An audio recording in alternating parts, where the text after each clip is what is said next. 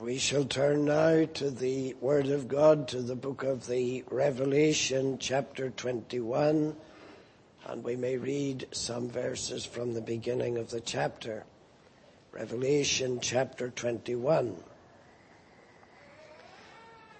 And I saw a new heaven and a new earth, for the first heaven and the first earth were passed away, and there was no more sea. And I, John, saw the holy city, New Jerusalem, coming down from God out of heaven, prepared as a bride adorned for her husband. And I heard a great voice out of heaven saying, Behold, the tabernacle of God is with men, and he will dwell with them, and they shall be his people, and God himself shall be with them and be their God. And God shall wipe away all tears from their eyes, and there shall be no more death, neither sorrow nor crying, neither shall there be any more pain, for the former things are passed away. And he that sat upon the throne said, Behold, I make all things new. And he said unto me, Write, for these words are true and faithful. And he said unto me, It is done. I am Alpha and Omega, the beginning and the end. I will give to him that is athirst of the fountain of the water of life freely. And so on. Again, may God bless to us this short reading of his word. Now, we have been considering the beautiful description that is given to us of the Lamb's wife, Christ's bride, not just the redeemed church, but the sanctified and the glorified church. We are shown the church in all the beauty of her holy perfection, presented by Christ to himself and satisfied that she is exactly as he desires her to be. Now, when we're coming to the end of this book, we find that we are still listening to the voice of the one who speaks upon the throne. We emphasized this last Lord's Day. Verse 5 again of this chapter, He that sat upon the throne said, Behold, I make all things new. Now this is the same voice that is speaking right through the whole book of the Revelation, and indeed speaks right through the whole of Scripture. We have the authority of God behind what is stated here. Behold, I am doing something, and then I have done it or completed. I make all things new. Now, why is this being said in the context? John says, I saw a new heaven and a new earth. Now, very often, when we approach the Word of God, sometimes people begin, or without thinking, they imagine they're beginning at the beginning. And they start with the fall. Well, we're all sinners. We need a Savior. Why is that? Because of the fall, because Adam sinned against God. But as you've heard me say before, and I say it again and emphasize it, no matter what it is that we consider, we've got to go to where God directs us, to the beginning. And the beginning was not the fall. In the beginning, God. Before there's any creatures around, God is. And God is the immutable, eternal God. His purposes are eternal.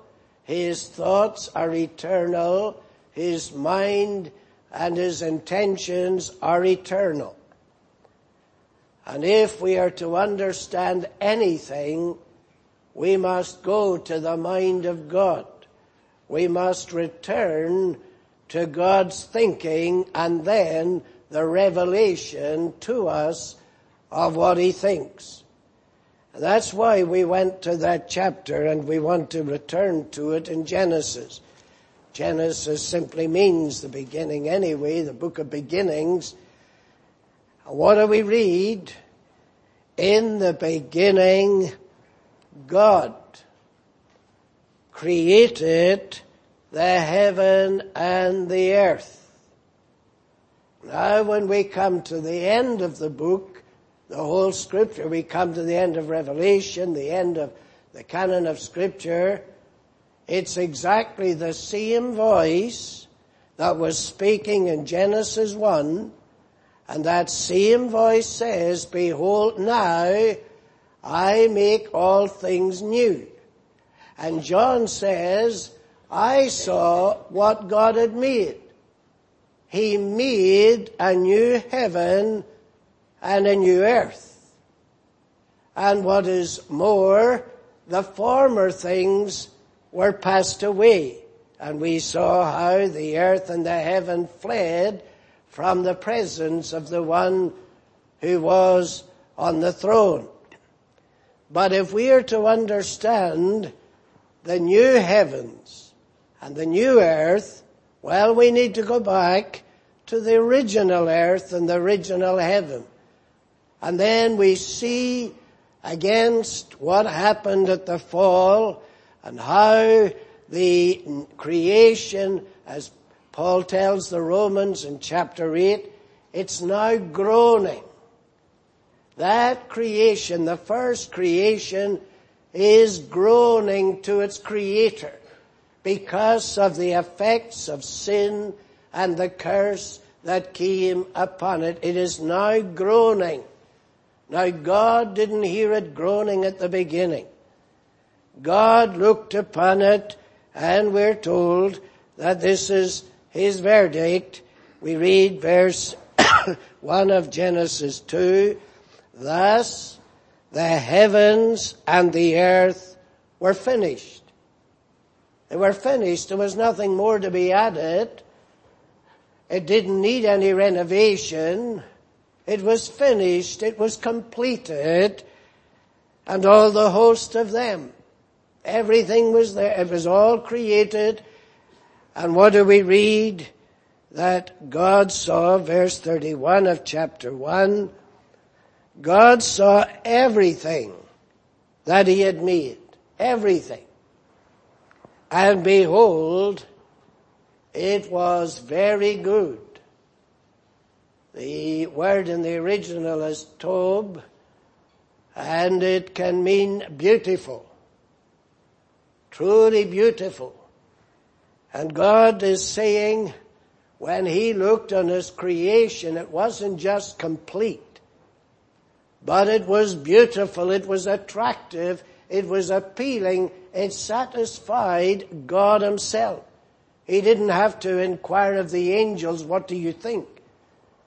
He didn't have to consult with them. Can it be improved upon? Is there anything you can suggest that I can add to it? God was fully satisfied. It's what I want. Now, God said at one point during this wonderful work, he said, verse 26 of chapter 1, let us make man in our image.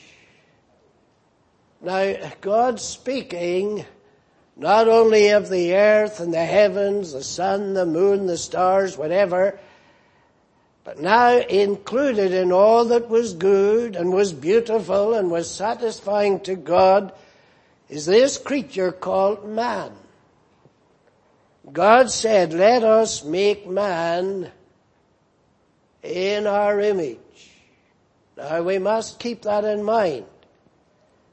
Not just make man beautiful, or make him attractive, or make him good, but make him in our image, so that when the heavens and the earth are finished and all the host of them, everything's completed, God not only looks in the sun or the moon or the earth or the seas or the trees or whatever, he also looks in this creature called man.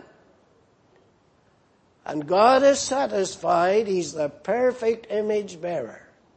He is carrying the beauty of the image of his Creator.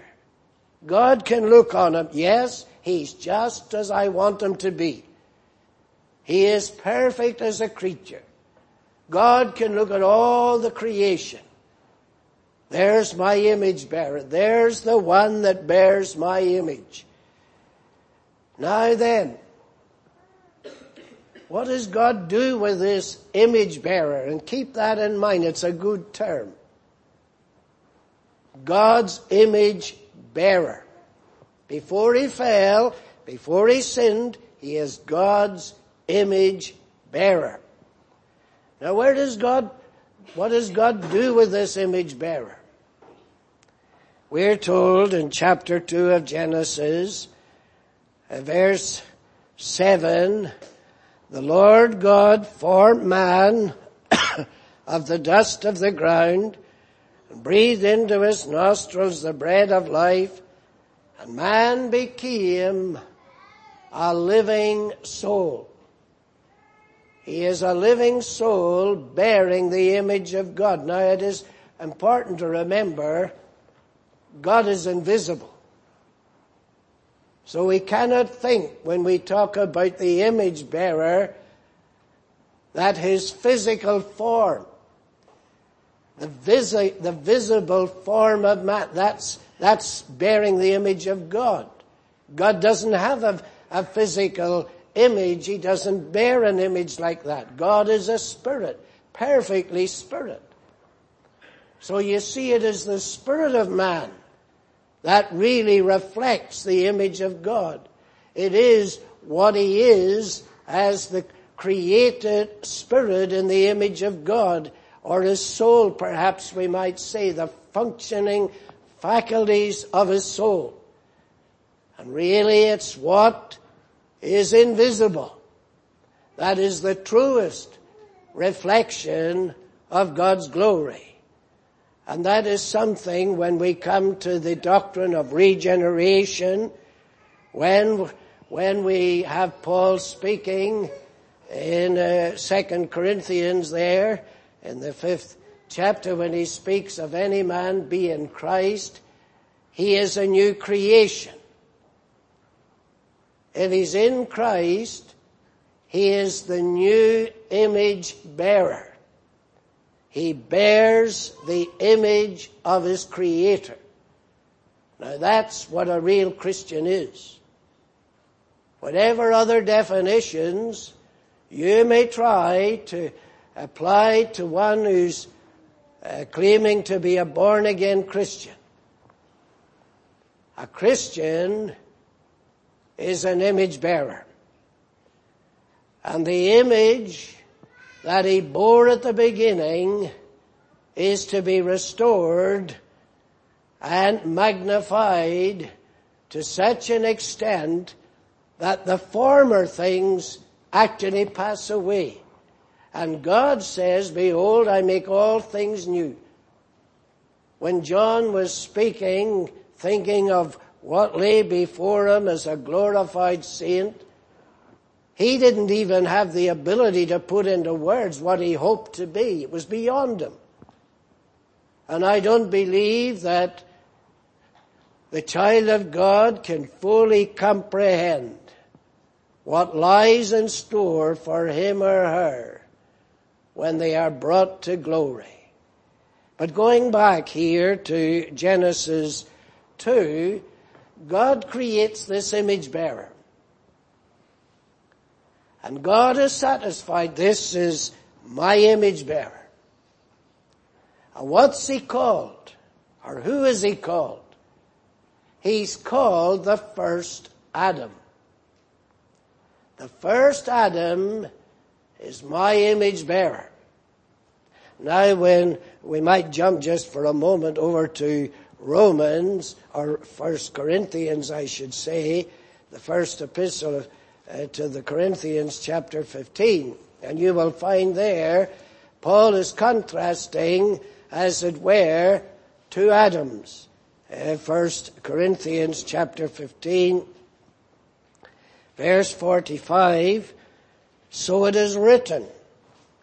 Before Paul wrote this epistle to the Corinthians, it was previously written. It was previously inscripturated. So it is written, the first man, Adam, was made a living soul. That's exactly what we read. The last Adam, in contrast, was made a quickening spirit. The first Adam was made a living soul. But the last Adam is made not a quickened spirit, but a quickening spirit.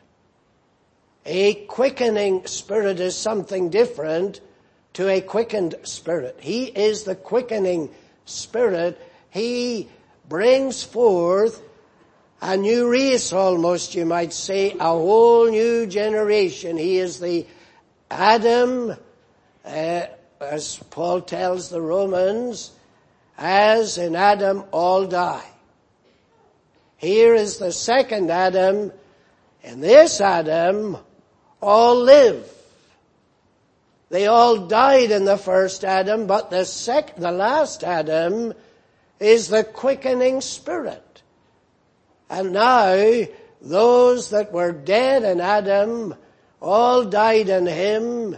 Out of the dead race of Adam, there is quickened or resurrected or brought to life this new seed from the last Adam.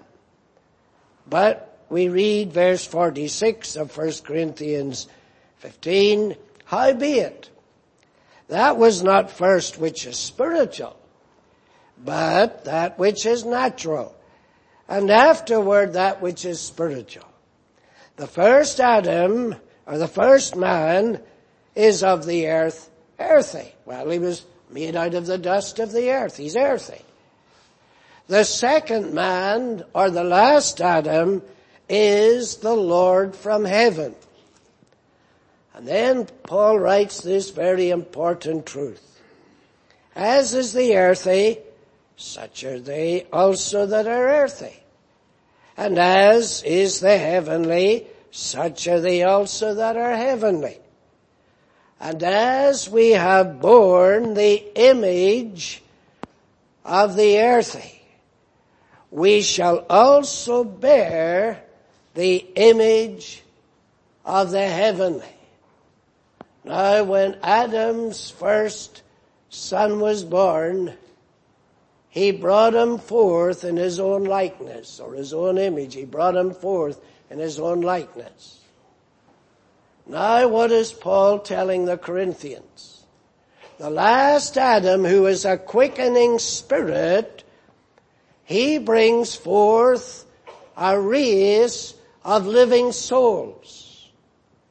He is the real image bearer.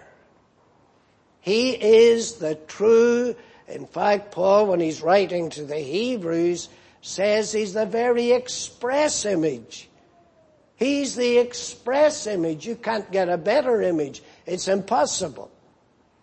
Now, what is Paul saying? Including himself, we have borne the image of the first Adam. And we are fallen with him and now bear a sinful image. But he says, in the second, or the last Adam rather, what do we find? Those who are in him bear the image of the heavenly. Now that's something to think about. we bear and we shall bear in fullness of glory the image, not a mere vague likeness, but the image. Now the child of God who's not interested in bearing that image, there's something wrong. Something very seriously wrong. And if we think there's such a thing as the new creation, and it doesn't have to bear the image of Christ, we don't know what regeneration really means. The image of Christ is the true image of God in His people, born because Christ is a quickening spirit. Now, going back to Genesis. What did God do with this image bearer in the old creation? He created the heaven and the earth. And it's very interesting to see the stages in the creation of God. Verse 3, going back to Genesis 1. God said, "Let there be light," and there was light. And then look at what we read in verse 5. And God called the light day, and the darkness He called night. Now you think of it. We speak regularly of day and night. Where did the idea come from? Where did the naming of the day and the night come from? God called the light day. God said, this is day. And the darkness, He said, that's night. Now how amazing right now in our 21st century with all the learning, men with all their intelligence, they can't change that. God said, the light is going to be day, I'm calling it day. And He says, I am calling the darkness, I'm calling that night. Then we read verse 6, and God said, let there be a firmament in the midst of the waters, and let it divide the waters from the waters. And God made a firmament. Verse 8, and God called the firmament heaven. God called it heaven. He didn't leave it, as we'd see in a moment. He didn't consult anyone. He said, this is heaven. What I've created, it's called heaven. What I've created is called day. What I've created is called night. And this is what I call heaven. Verse 9, God said, let the waters under the heaven be gathered together unto one place, and let the dry land appear. And it was so. And God called the dry land earth. Now notice where we get heaven and earth from. From God. He says, this is what I call earth. This is what I call heaven. This is what I identify as the Creator. This is what I purpose is heaven. This is what I have created as earth, the earth and the heaven. In the beginning, God created the heaven and the earth. But you will see that God also gives these titles, as it were, to the heaven and the earth that He created. They're distinct, they're different, but God said this is what is to be called heaven. Verse 8, notice, God called the firmament heaven, different to verse 1. You see it's capitalized in verse 8. It's as though this is the title. It's not just that I've made it, I'm calling it this. And then, notice, in verse 10, God called the dry land earth, capitalized in distinction from verse 1, where it is just simply earth. You see what God is doing? He's putting an emphasis upon heaven and earth. They are somehow special. Now, when God does all this, He calls This is heaven. This is earth. That's how it's to be. But then God does something quite peculiar whenever, in the light of that, whenever he creates Adam.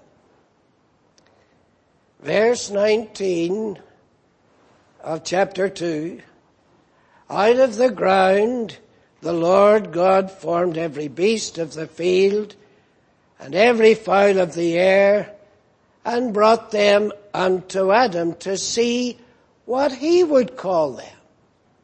He didn't say, Adam, what would you call the earth? Or Adam, what would you call the heavens above? He said, that's what it is.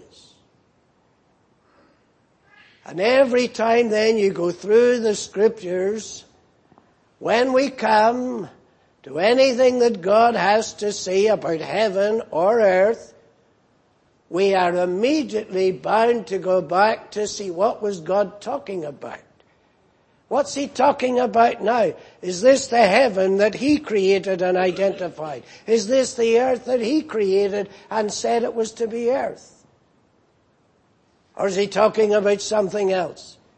Now, when it comes to other parts of the creation, namely the beasts of the field, God didn't say, well, I've created this beast. This is a kangaroo. This is this creature. This is an elephant. God didn't do that. Instead, he brought them all to Adam to see what Adam would call them. Now, whatsoever Adam called every living creature, that was the name thereof. Can't you see the extent of the image bearing? He has a mind that is functioning in perfect harmony with the mind of God. So much so that God brings all these beasts. He doesn't bring Adam here and make him sit down and say, now I'm going to bring, as I brought to Noah, all the beasts. I'm going to bring them before you, Adam, and you listen carefully. I'm going to tell you what they're called. He didn't do that. God listened to Adam. And Adam is not contradicted once. God said, whatsoever Adam called every living creature, that was the name thereof. God was satisfied. You've got it absolutely right, Adam. That's what I would call it too. If it's an elephant, Adam, it's an elephant.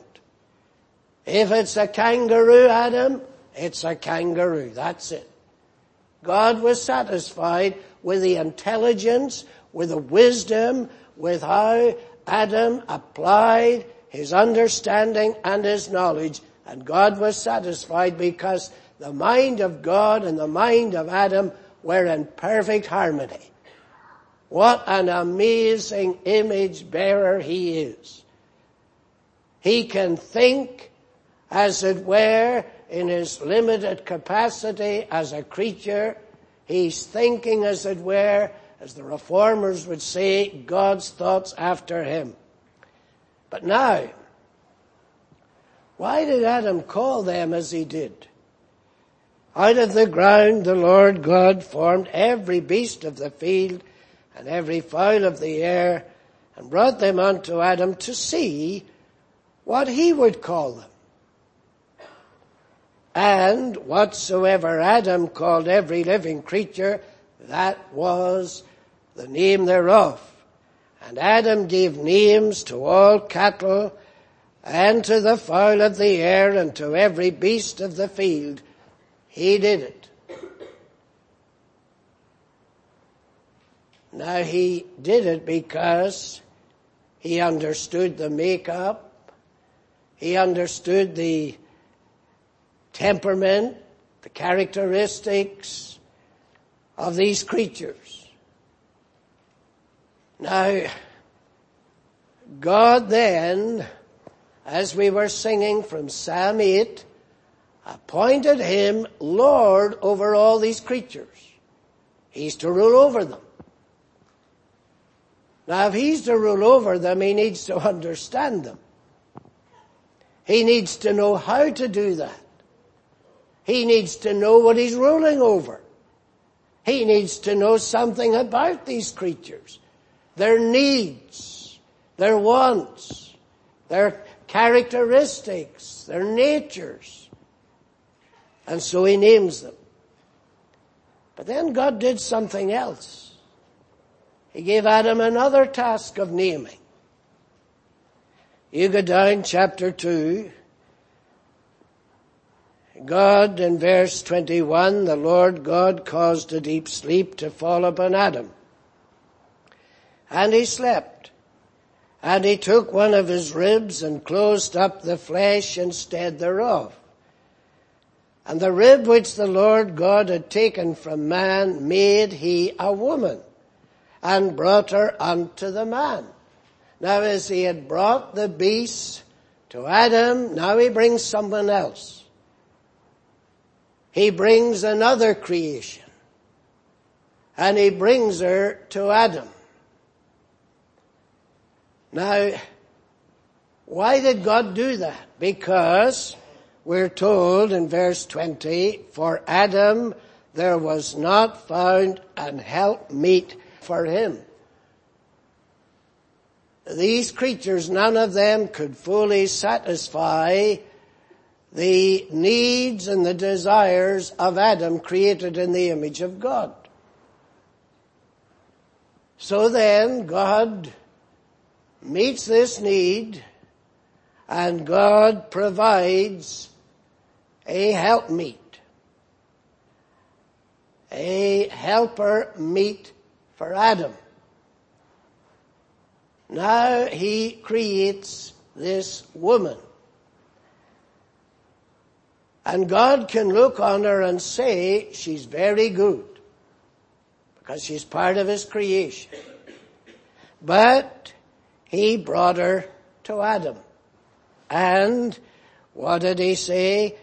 Adam said, this is now bone of my bones and flesh of my flesh. She shall be called.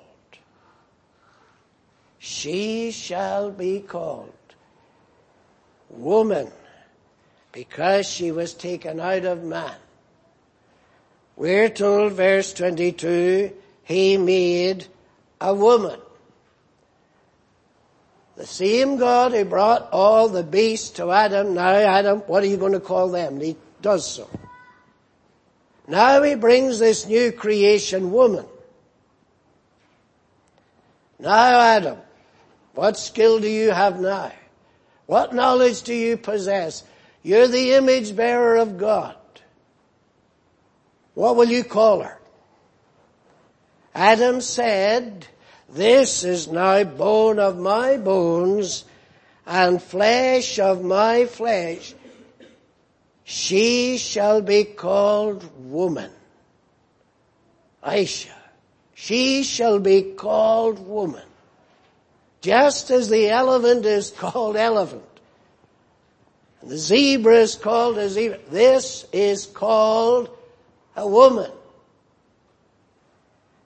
Now then, he tells us why he called her a woman. Because she was taken out of the man. She's my bone, she's my flesh. She shall be called a woman. Now doesn't that again bring us back to the image bearer, made in the image of God, thinking in harmony and agreement with God?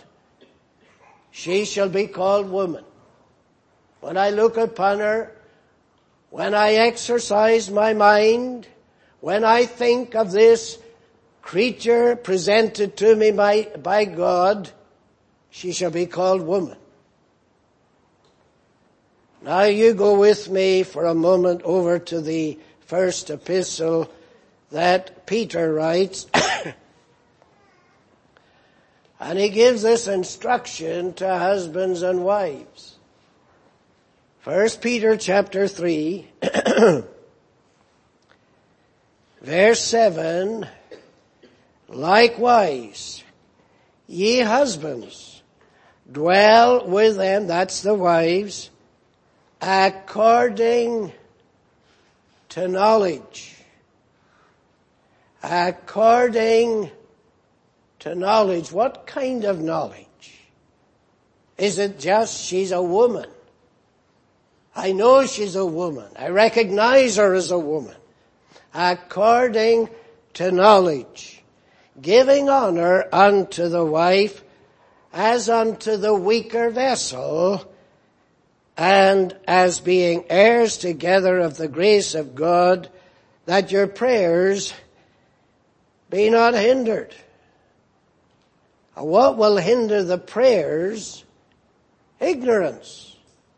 Ignorance of the relationship between husband and wife.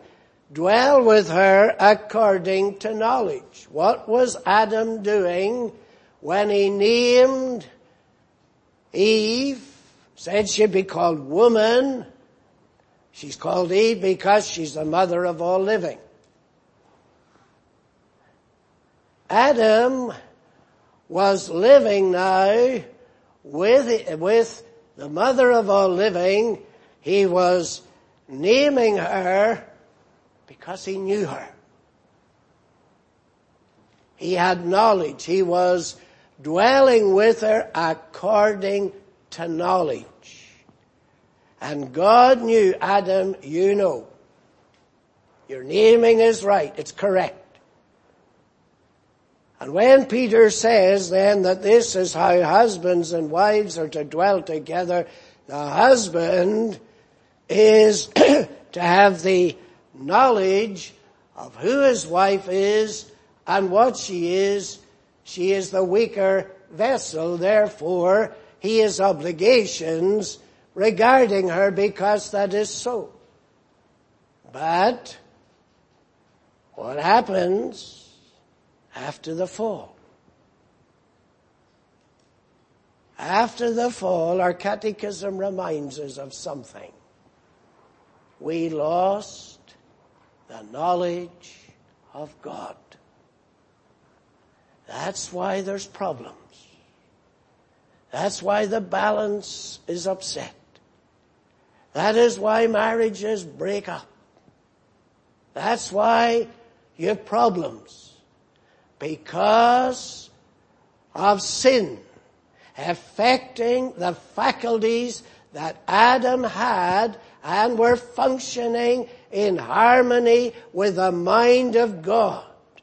When he sinned, he lost that. Yes, his faculties continued to work. They functioned. But not anymore as the image bearer before he fell. Now then, what does grace do? Grace recovers and grace restores what Adam lost. And that's why grace is needed in every Christian marriage, in every Christian home. And there has to be this acknowledgement. Because of our sin, we don't know what we need to know. We don't know what is essential. And we have to turn to God and ask him to teach us and ask him to enlighten us that our prayers be not hindered. But now going back again to Genesis, remember why we're considering this first creation, the first heaven and the first earth, because it is to pass away. But there is to be a new heaven and a new earth. Now, what did God do? Verse 8 of Genesis 2. The Lord God planted a garden eastward in Eden, and there he put the man whom he had formed. God didn't create Adam and then set him down in the midst of all this beautiful creation. Now, Adam, take a good look out. Where would you like to go? It's all beautiful anyway. You've every provision, every need will be met, Adam. No. God, the Lord God, planted a garden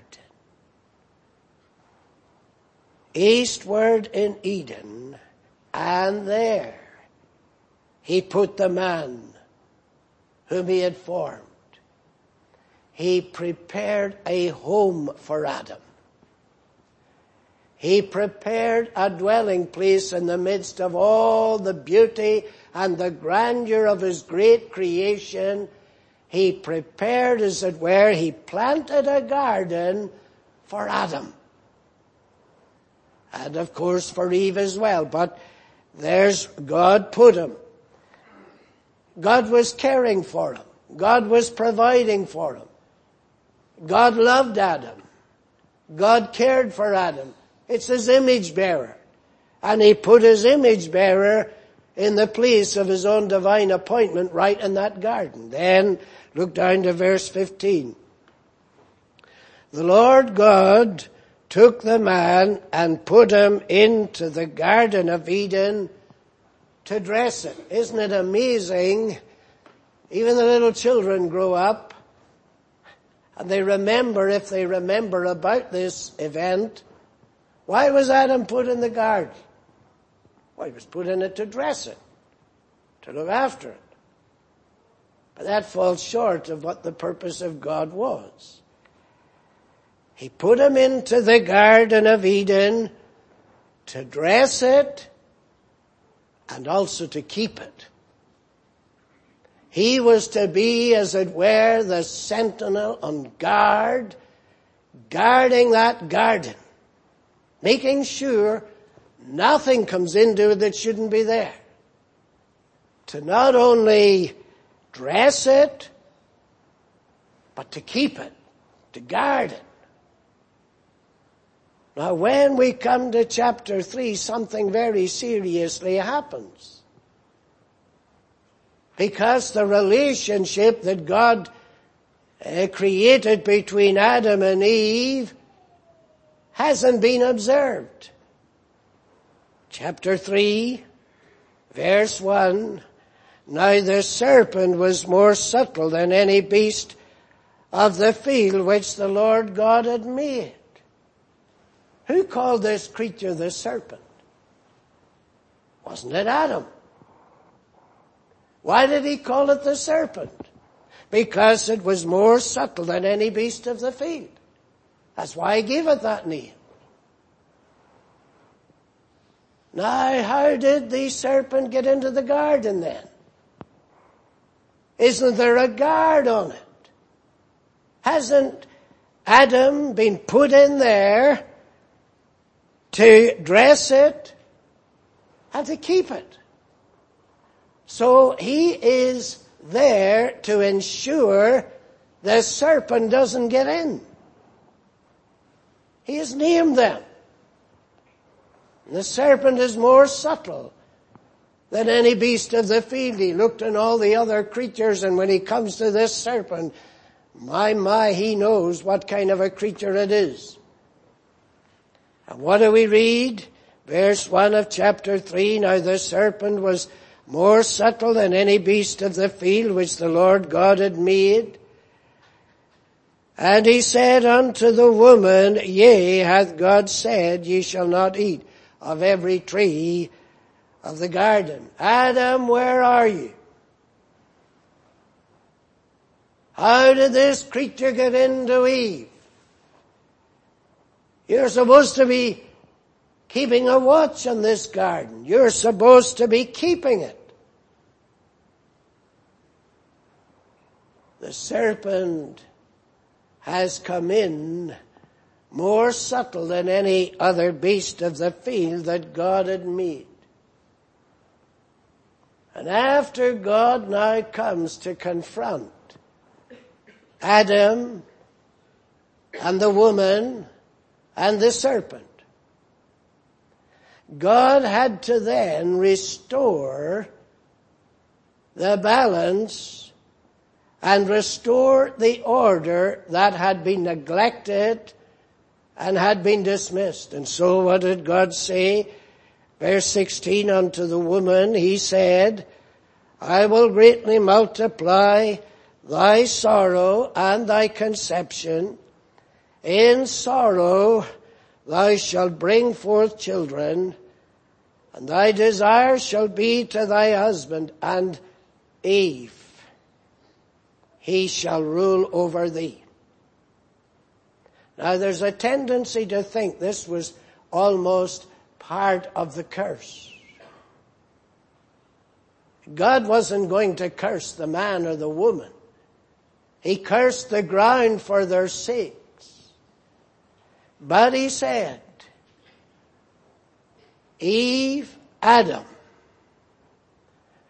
you must obey and maintain the order that I instituted. He shall rule. Now Adam, he of course, we're told, blamed Eve for what had happened. What did Adam say? She gave unto me. Now, that was not the order that God intended and had given from the beginning. We're told how the serpent approached Eve, and he was saying, verse 4 of chapter 3, the serpent said unto the woman, ye shall not surely die. Indeed you won't die. Ye shall have your eyes opened. Now some people get some strange notions that Adam and Eve, until they actually sinned, somehow or other, their eyes were not open. Then your eyes shall be open, and ye shall be as gods, or as it should be, God, ye shall be as God, knowing good and evil. Now, what image did both Adam and Eve bear? The image of God. The devil comes along and he tempts Eve. You can't be satisfied with that, Eve. You have to be something better than just merely an image bearer. You want to have more. You want to be like God.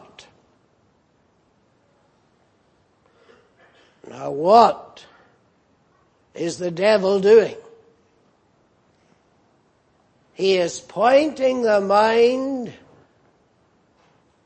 of Eve, or the woman, to the character of God who rules. Ye shall be like God. You shall have power and authority far beyond merely reflecting the glory of God. You shall have a superior glory. God doth know this. That's why He's forbidden you. God knows perfectly well that if your eyes are opened, and they're not our physical eyes, what are the eyes of our intelligence, the eyes of our reasoning, the eyes of our understanding. And ye shall be as gods, knowing good and evil. Eve and Adam both were created in a state of innocency. Now they speak of children being little innocent children. And what do we mean when we speak of innocent children? They don't know what evil is. They only know what it is to be good little children. They're innocent of what is wicked, and innocent of what is evil, and innocent of what is bad. Adam and Eve were created, and remember this, when Paul, as we've noticed, was writing to the Corinthians of the first Adam and the last Adam. Both Adams were innocent. The first Adam was created not as a sinner, but innocent, without any sin whatever. The last Adam was the Son of God in our nature. What was testified of him? He was holy, harmless, undefiled, separate from sinners. So before the fall, there's this likeness as the image bearers, the earthly and the heavenly image bearers. They are not guilty of sin. There's no sin laid upon them whatever. And it is also important to note, when we're thinking of this, when Adam expressed or exhibited his knowledge of the creature that God brought to him, and he said, she shall be called woman. Why? Because this is now bone of my bones and flesh of my flesh. Go over to the epistle that Paul writes to the Ephesians. And there in chapter 5 you have Paul speaking again here in this chapter of the relationship between husband and wife, Christian husbands and wives particularly. And then in verse 25 of Ephesians 5, Paul writes this, husbands, love your wives even as Christ also loved the church and gave himself for it, that he might sanctify and cleanse it with the washing of water by the word. My, that's something for husbands to think about. Because when a woman marries a man, she ought to be getting better every day. He ought to be such an influence upon her that she actually improves spiritually. Because she is to be loved as Christ loved the church, and he gave himself for it. For what reason? That he might sanctify and cleanse it with the washing of water by the word. That he might present it to himself. Now you remember God brought the woman that he had created to man. He presented the woman to Adam. He presented her in all her perfection, without any sin.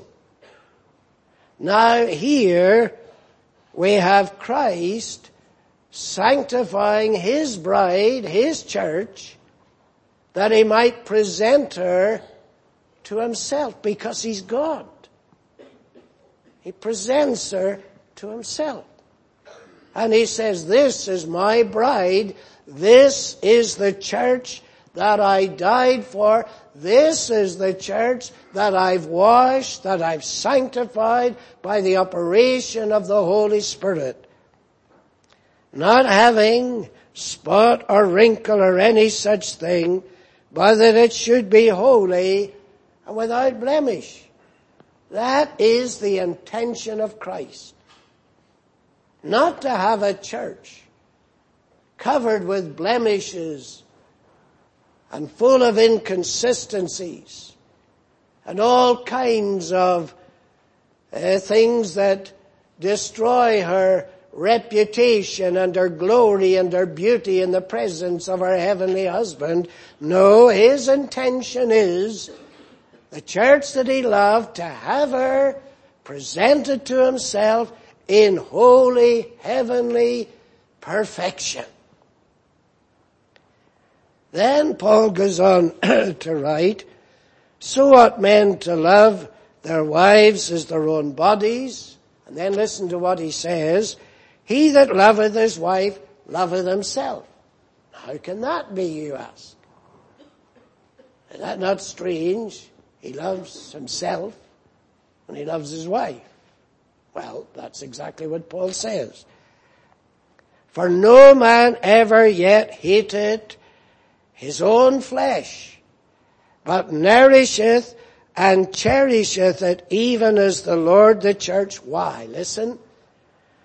For we are members of his body and of his flesh and of his bones. What did Adam say when God brought Eve to him? This is bone of my bone, this is flesh of my flesh. What does Christ say of his bride? Exactly what Paul says. This is bone of my bone, this is flesh of my flesh. This is the image bearer that God put into the garden, into the old creation. What a glorious creation it was. But for the sake of time, we might just read one, well, maybe two texts. You find them in the prophecy of Isaiah. And the prophecy of Isaiah 65, or 50, I should say, the chapter, I should say 65, chapter 65 of Genesis, or Isaiah, verse 17. And we're not looking at the context, merely drawing your attention to the promise, the great promise that Peter speaks about. We, according to his promise, Peter says, look for a new heaven and a new earth. Where's the promise? Here it is. Isaiah 65, verse 17. For behold, I create new heavens and a new earth, and the former shall not be remembered, nor come into mind. There will be such a contrast that the former heaven and earth will appear as nothing, in a sense, in comparison. I create. Who's saying this? The same voice that speaks in Revelation 21 from the throne. Behold, I create new heavens and a new earth, and the former shall not be remembered, nor come into mind. What an amazing promise. But Peter says that's the reason we look for the new heavens and the new earth. Just finally, in conclusion, chapter 66 of Isaiah, verse 22, for as the new heavens and the new earth, which I will make, shall remain before me, saith the Lord, so shall your seed and your name remember. This new heaven and new earth will never be corrupted, will never have anything entering into it that defiles, and it will continue before me. I will not replace it. The new heavens and the new earth, God will be so satisfied. It'll be so glorious. You hear people going around saying, the majesty of the mountains, the wonder of creation, how wonderfully God has made it. You know what God says? The new heavens and the new earth will be so amazing, so glorious,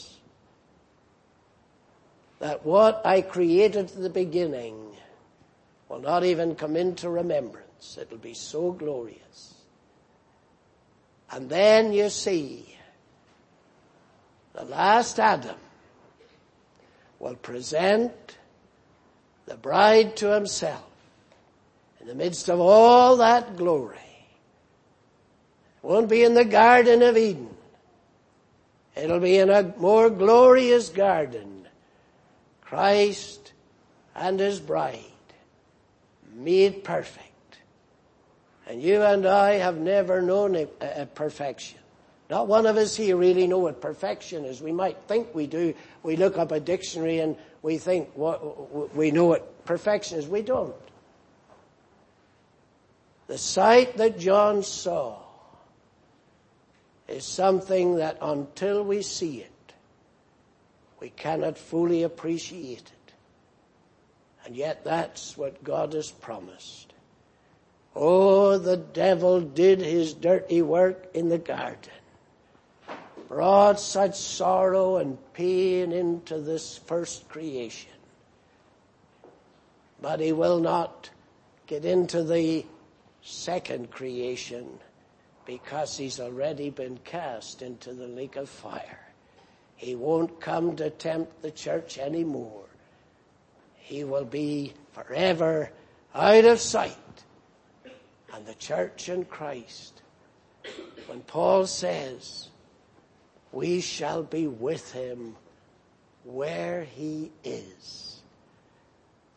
Even Paul probably, even though he was inspired, couldn't grasp in his unglorified state the wonder of what he was even speaking about. That's the hope of the image bearer, the hope of the child of God, the image bearers of Christ. But we shall leave it there. May the Lord bless his word. Let us pray. Most holy and eternal God, we thank thee for the revelation of thy great promises. We cannot fully comprehend them, even begin to understand them. But they are there. They are exceeding great and precious promises. May every poor child of God, how often we mourn that we are not the image bearers that we ought to be. But we rejoice that one day, as thou hast promised, all thy dear people will be perfectly like Christ, perfectly bearing the image of their God. Bless thy truth then, encourage thy people, pardon us, receive us for Christ's sake. Amen.